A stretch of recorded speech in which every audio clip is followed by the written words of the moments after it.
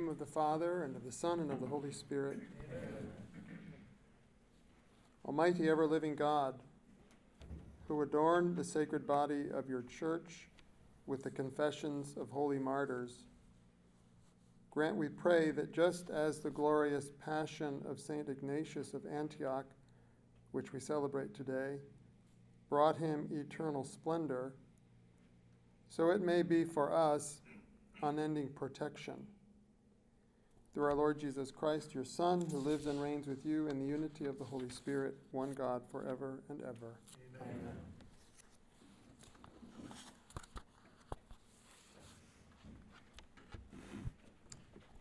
Yesterday evening we spoke about perfection, the call to holiness. Just a few reminders of the reflections. Christian perfection is not and never can be human perfection. Christian perfection is the perfection of a relationship with God that shows itself to be true even amid the seemingly unimportant aspects of life. I am called to live in such a perfect relationship with God that my life produces a yearning for God in the lives of others, not admiration for myself. Remember, it's not that God can put us in his little museum of holy-looking people and be noticed, but that others be drawn to the way of life that we're witnessing to, that we represent. We pray in joy, to be joyful, appropriately joyful, as we're living this Christian life. And I left you with that question: if Jesus were to come to you now and say, "Come follow me," how would you respond? If you were to hesitate, my parents, my wife, my children, my job, etc., how might you change, be converted, in order that you not hesitate? To be sure, this requires a change in how you think. I have to think differently about my life, think differently about the things that I gotta do. But it's not only a change in how we think, right? How many of you are caught in certain patterns that you know are not healthy? You know they're not healthy, but you're caught in them. You know they're not. I mean, it's not like you need to be persuaded. You know they're not healthy. So it's not only a change in how you think. And remember, the rich young man wanted eternal life. He wanted eternal life. He was asking, how do I get there? And he went away sad because he wasn't ready to get rid of everything, give it to the poor, and follow Christ. So what do we need then? This morning, I'm going to focus on courage, also known as fortitude. I'm sure there are good distinctions between the two, but I'm using them interchangeably, courage and fortitude, because we need courage to live this Christian life. I would suggest that men, in a particular way, need heroes and want to be heroes. Men know, you know, that you are born for great things, to do great things. And this is the sadness of sin and of time wasting, procrastination. Like, if you're caught in procrastination or wasting time, you know, I wasn't born for this. I wasn't created to wallow in this nothingness. I was born to do great things. I'm created to do great things. Now, evil wants to discourage you, keep you down, keep you procrastinating, keep you off the path. And society, it seems, today, also wants to discourage you. I mean, people don't say that, but it seems that in some ways, men are being discouraged by our society. All of society's problems have been caused by men. Didn't you know that? And if you're white and of European descent, you're just about as bad as anyone can get. And soon enough, if you're also a priest, then that's really, really bad, right? And we don't want to hear from you. Be quiet. It's time for you to be quiet. Sit down and listen. So evil wants to discourage you, and in some ways, society wants to discourage men. I'm not saying that men have always been perfect. You know better than I. I mean, we all know well. We haven't been. Men haven't been. Women haven't been, right? That should not keep us from aiming at and finding ways to be heroic. I've thought often that one way that a particular tragedy is the loss of family life in our society. The loss of the man as the head of the family. So even if he were at work, the 10th man on the totem pole, or the lowest person at work, so to speak, when he was home, he was the man. This is his home. This is his kingdom. He's the leader, the provider, the warrior, the protector, right? I don't mean lording it over his wife. No, I'm talking about real virtues, the virtues of the man of the house. And so the loss of family life, all that man has is lowness. You know, he's low on the scale at work.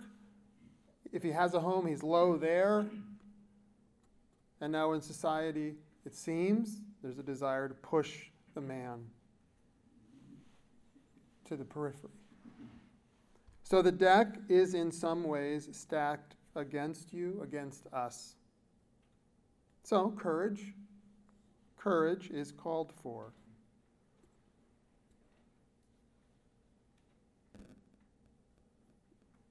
What can we say about the courageous man?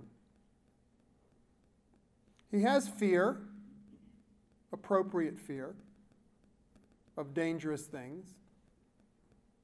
And he has persistence. He's not going to cower in the face of fear. But does have fear. To overcome that fear appropriately.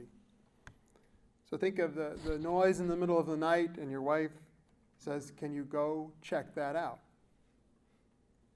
Can you please walk toward the danger? Walk toward the possible danger." Not carelessly.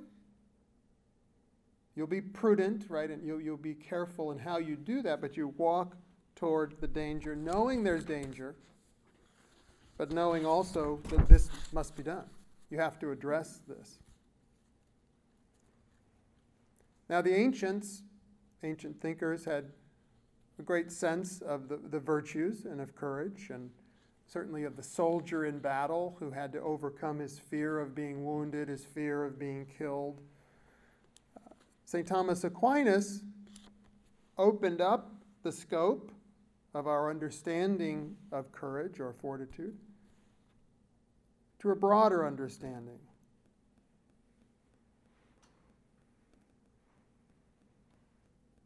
So his understanding of courage focused perhaps more on endurance, persistence, endurance, than on aggression. So you think of the soldier being appropriately aggressive. And the principal act of perfect courage for Aquinas points toward martyrdom, toward Christ, who was the perfect martyr, the perfect paradigm of the courageous person. Martyrdom. How do I develop courage?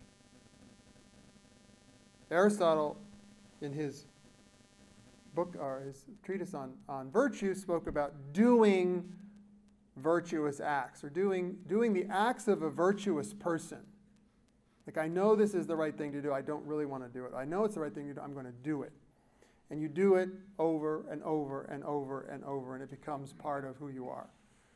I often, with students, would talk about, I would ask them, how many of you are good at writing thank you notes? You know, in a class of 30, maybe 3 or 4 people would raise their hands. Good at writing thank you notes. And I say, well, why are you good at writing thank you notes? Well, my mother made me write thank you notes, right? How did you like that? I didn't like it at all. How do you feel now about that habit that you have? Pretty good. You know, my mother taught me to do the act of a thankful person, and gradually it appears I'm becoming a thankful person. I know what it means to give thanks. I'm happy to give thanks. I'm happy to do this. Maybe not perfectly yet, but it's growing, right? So this is true for us as we look at what we need to develop in our own lives, how virtue needs to develop. Another example, I know a couple, and I'm sure there are maybe many of you are in this category. Pretty much every time they part company, each says to the other, I love you. So going to the drugstore, going to work. And I'll bet you in some of those times they don't really feel it. But they do it. And it becomes something, it becomes part of, it seems, as I've observed this couple over many years, it's become part of their disposition. And now the children do it, right? They speak to one another that way, to develop a disposition of love, to be reminded that even if I'm not feeling it right now, I really do love this person, and I'm going to develop a disposition in that direction, a settled character, a settled character of love and of care for this other person. So think of the things that we do as during Lent. Giving up certain things, fasting, getting up earlier maybe. Those of you who are runners or have engaged in sports, there's training, and often, I think back for myself, and some of the training we did for basketball before the season would start involved running beyond what you thought you could have done, right? Suicide sprints, beyond what you thought you could have done. And I often think back on how valuable it was to have had that experience, to be prepared to go when you don't feel like going, to go further. So we have to find ways to train ourselves, because the courageous man is both fearful and bold. It's pretty bold to go downstairs when you hear the noise in the middle of the night and you live in an area where this may be a violent person. Now, courage may also involve not going down, right? We have to be careful here, right? You don't want to be rash. You know, there may be a better way to handle the issue at hand. The man who's developed the virtue of courage knows when to go down, when to do something else to address the danger. So he's bold at the right time, in the right manner, for the right reason, right? So you have to develop the virtue to know how to aim properly at doing the right thing.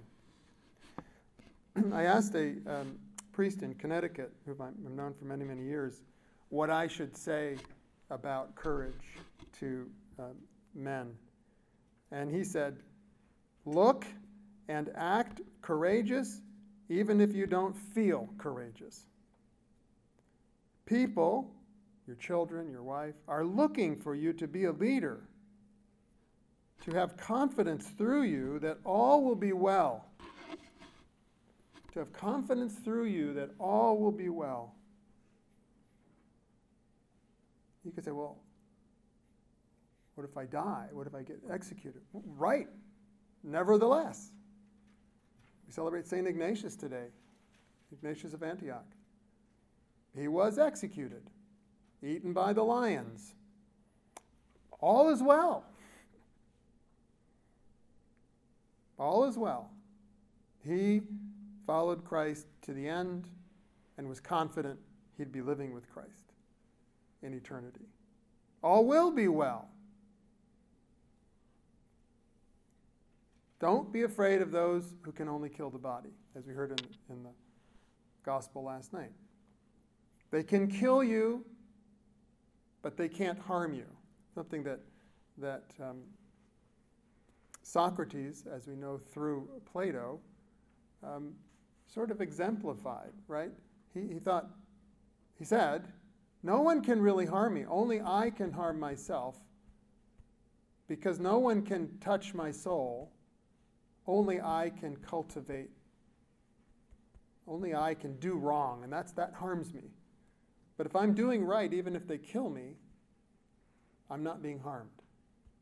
That's why people often think of him as a prefiguring, in a sense, of a Christ figure. So I want to refer now to one of the first general audiences, maybe the first one, of John Paul II, about a month after he was elected. So he talks about courage in that general audience. He says, "Whom do we regard as a strong, courageous man? The soldier who defends his homeland, exposed to danger. In peacetime, we highly esteem persons who distinguish themselves for civil courage. Someone who saves someone who's about to drown, who provides help in natural calamities such as fire, floods, etc. And he refers also to St. Charles Borromeo, his patron saint, who distinguished himself as a courageous man when during the plague in Milano, he carried out his pastoral ministry among the inhabitants of the city. He risked getting the plague in ministering to the inhabitants of the city. One of the things I read recently, basically it was a challenge to how we're handling the virus as a church. The statistics, and I may not have them exactly right, but in one of the plagues, 10% of the population was wiped out. 40% of the priests and bishops. Because they were out with the dying. My heart goes out now in a particular way to nursing home residents who cannot even be visited by a priest. It's awful. It's awful. We think also, he says, of those who climb Mount Everest or of the astronauts who set foot on the moon for the first time. Some of these, he says, are well known and enjoy a certain fame. Others are less known, but bear witness in themselves to great, even heroic virtue. A woman already mother of a large family who was advised by so many to suppress a new life in her womb by undergoing the operation of interruption of pregnancy. And she replies firmly, no. She certainly feels all the difficulty that this no brings with it, difficulty for herself, for her husband, for the whole family, and yet she replies no. The new human life conceived in her is of value too great, too sacred, for her to be able to give in to such pressure. This reminds me, I had an insight many years ago that we often hear of the baby in the womb being a bunch of cells or a clump of cells or not human yet. And the insight I had was the reason women have abortions is because it's a human being. Because of all of the responsibilities associated with having a human being, giving birth to a human being, and facing the challenge of maybe a man who's not going to stick around, right? A family who will abandon me. So clearly, I would say that we need to pray for the courage in those young women, and not always young, but because they really do face the fact that this is a big deal. This is a big deal. They have to be prepared to say no, even facing all of those fears, because something so great is present. And of course, we have to be available to assist as we can. Help those women say yes, or those families to say yes. Pope goes on, either also a man who's promised freedom and also an easy career, provided he denies his own principles, or approves of something that is against his sense of honesty. He too replies no, though faced by threats on the one side and attractions on the other. Great career, money, house on the beach, no job, desolation. Am I prepared, are you prepared to make that choice? And what will your friends say? What will your friends say? So what about you? What are some of the things you might be facing for which you need to develop better the virtue of courage? Maybe a job that you don't really like, but that you need to keep. Maybe there's some way that you need to give yourself more to that job, or do the hard work of finding another job if that's possible. But it does require courage, because there's something here you don't feel like doing. There's something, maybe you even fear it, right? Relatives that you find very difficult to endure. Maybe that's one of the blessings of the virus, right? Maybe there won't be a whole lot of visiting going on Thanksgiving and Christmas. A period in your marriage when your wife seems more focused on other people or other things. How do you respond? How do you be loving when you feel that way? A sense, and I think this happens in many men, and probably many women too, but a sense that life has passed you by. I asked recently during a homily, this was to mostly religious, what is the nature of the gap between your first fervor, when you knew you wanted to become a religious, and today? Like, you were going to do all these great things, life was going to be different, and what's it look like today? But we all kind of possibly face that gap. What's the gap the day of your wedding, your plans, the kind of children you were going to have, and today, your career, a sense that life has passed you by. Maybe some of you have something of that sense. Children, your children seem not at all to appreciate all the sacrifices you've made for them. That's a tough one. And unfortunately, often it is the case that the children don't think deeply on those matters until the parents have died. And you may never hear that thank you from your children. And yet you need the courage to continue to do what you know is right to do for your children, for your family, even without that affirmation. So Pope John Paul says, there are many, many great manifestations of courage, often heroic, of which nothing is written in the newspapers, or of which little is known. Only the human conscience knows them, and God knows.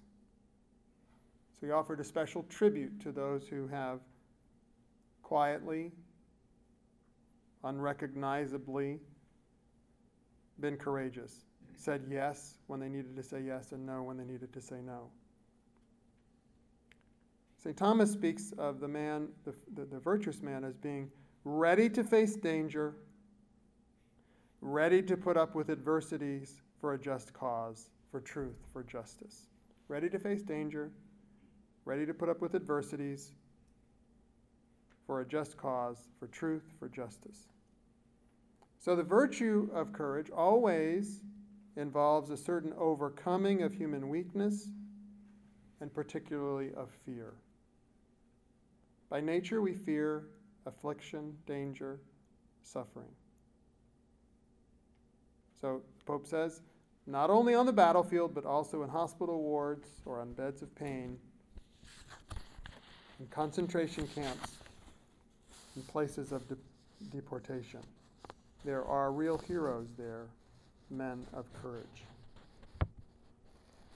Now, we live in a climate a society of threats, oppression, and persecution. We don't always feel it. You didn't have to call up the governor or the mayor to ask permission to come to this retreat, I assume, right? You were free.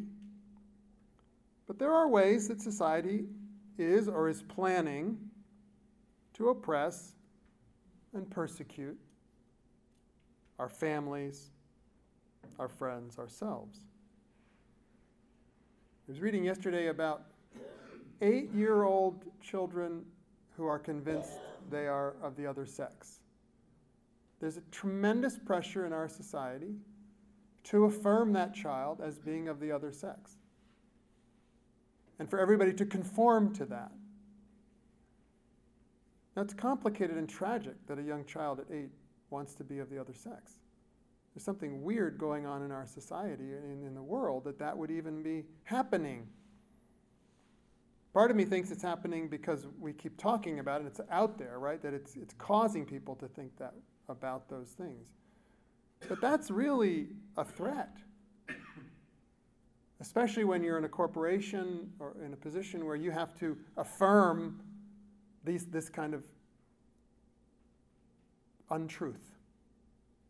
This kind of untruth. The loss of conscience protections seems to be on the horizon for doctors who will not perform, for example, trans surgeries or abortions. So therefore, the loss of jobs, the loss of livelihood. True enough, you can still follow Christ, right? We're not going to say that the person who loses his job can't follow Christ. He can. The person who's fired and hated by all of his co-workers, we're not going to say he can't follow Christ. He can. That was part of the point of last night. But it does require greater preparation for martyrdom. The Pope says, Pope John Paul says, man must in a certain sense go beyond his own limits and transcend himself, running the risk of an unknown situation, the risk of being frowned upon, the risk of laying himself open to unpleasant consequences, insults, degradations, material losses, perhaps imprisonment and persecution. How do you be sustained by this?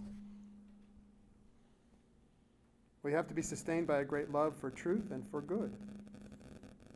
So think of one of the other tragedies of our time. We can't even speak of the truth of human sexuality out loud. So the notion that I'm conforming to the truth of this child's body, of this child's feminine or masculine, maleness or femaleness, the fact that I'm going to be challenged when I speak of the truth of that, we're in a very difficult time. And I'm not saying you should run around, keep repeating that all the time. The prudent man knows when to speak, when it's appropriate to speak, but isn't afraid to when it is appropriate. I wrote a note to a young father recently. We were talking about martyrdom, and he has 4 young children, a 5th on the way. And I wrote that the tragedy is that so many Catholics have no clue how close we are to real persecution. Parents of young children have serious challenges. You want your children to be happy, successful, to spend time in your vacation homes. I wrote to him, ironically. He may never have a vacation home, but he might. He's pretty, driven. Yet really you are called in some meaningful way to prepare them for martyrdom. Did you think about that when you're raising your children? I want to raise my child so he's prepared to be martyred. I mean, there's a way that's precisely. As you try to get them the best schools and the best education, right, and you want them to find the best spouses, you are also, underneath it all, preparing them to stand for the truth, even when everyone is against them. So you want them to be in the world, loving the world, including those who are persecuting them, but being prepared to lose everything but God himself. So the virtue of courage proceeds hand in hand, this is John Paul, with the capacity of sacrificing oneself. The capacity of sacrificing oneself. Now, when we look back, we see heroic people who did heroic things. At the time, people saw craziness. Why would St. Thomas More be willing to die? All the other bishops, but John Fisher, were willing to sign on with Henry VIII. Why was he so stupid? Why would Thomas More abandon his family, right? So to be prepared for martyrdom, it's dangerous to look back at these heroic people that we notice, because they weren't always noticed at the time. And so each of us will be required in certain times to do things that others will not cheer you on about. So the pharmacist who will not dispense drugs that will kill a developing baby is likely to lose his job. The little sisters of the poor who will not provide contraception. Now we hear voices in both cases. Why are you so stupid? It's just provide the contraception and keep caring for the elderly. You're not aborting the baby, just provide the drug. They can get it down the street anyway, right? So people will view them, prepared to lose their jobs, prepared to lose the great work of the little sisters of the poor, as being just stupid, getting in the way of progress. Now, why would you do the right thing? Well, back to the call to be heroes, and the short way of phrasing it is, I was born for greater things than this. I was brought into being for greater things than this. And John Paul says, our generation needs men who can repeat with holy obstinacy, I was born for greater things.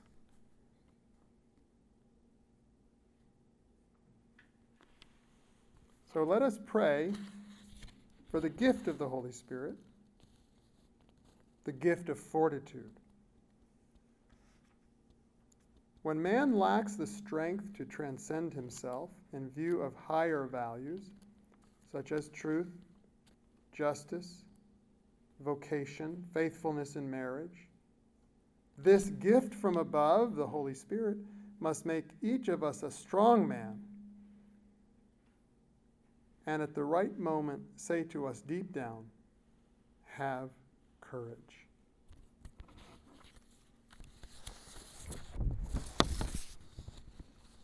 Some final thoughts from John Paul II from his homily as first homily as Pope. He focused on three themes: sacrifice, humility, and then, of course, courage. John Paul reminded his listeners that the papacy was an office that called for sacrifice even to the point of martyrdom. And he talks about the tiara. So the martyr willing to die for the truth. Pope Paul VI was the last pope to have been crowned with the tiara, which was a sign of his temporal power, so to speak. But he left it up to his successors whether or not to wear that. And so Pope John Paul spoke of the humility of not wearing the tiara. It's a symbol of temporal power that he thinks we need to immerse ourselves in humility and a meditation on the mystery of the supreme power of Christ himself. Right? He was concerned that the Pope would shine forth more than Christ. Right? So this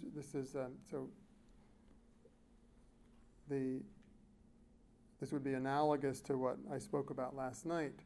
Your goal is not to be looked upon as a holy man, what a great holy man, but through you, people should see Christ. You should show forth by how you're walking, how you're choosing, always pointing to Christ. So sacrifice, you've all experienced that. You may feel strongly that you want to do it better than you have. Sacrifice. Humility, you've had to grow smaller while someone else grows larger. Often fathers speak of that with the first child. That's their first experience of their wife finding another human being she loves more, at least for a time, right? You have to grow smaller and still serve that wife, serve that child. And then courage. So sacrifice, humility, courage. And his famous line, do not be afraid. Do not be afraid. Trust in Christ.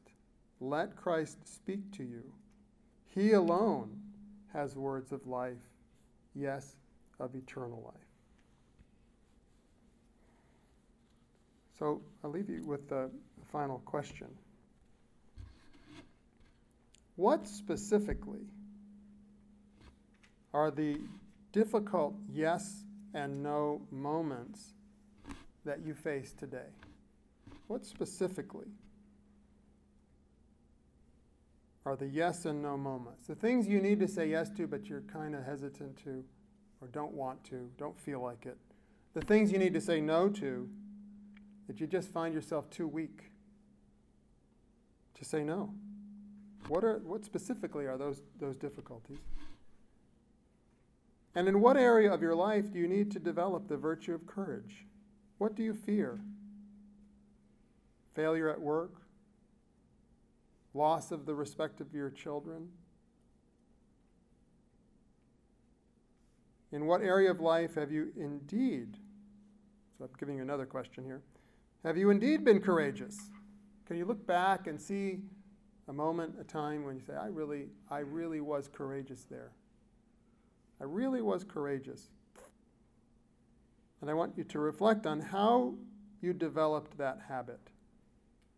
How did you develop that habit, that way of moving forward despite your fears?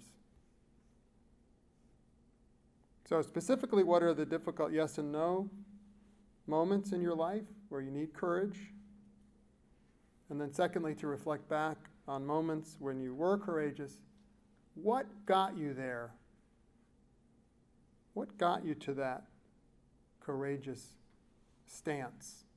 Maybe there was something higher, more important that you had an insight into. Said, yep, that's what got me there. And I had done these other things ahead of time that helped me be ready to do the right thing when it was called for.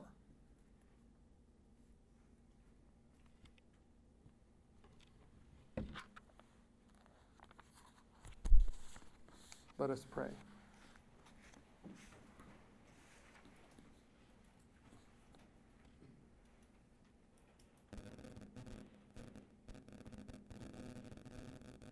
May our homage be pleasing to you, O Lord, just as you accepted St. Ignatius, the wheat of Christ, made pure bread through his martyrdom and passion. We ask this through Christ our Lord. Amen. In the name of the Father, and of the Son, and of the Holy Spirit. Amen.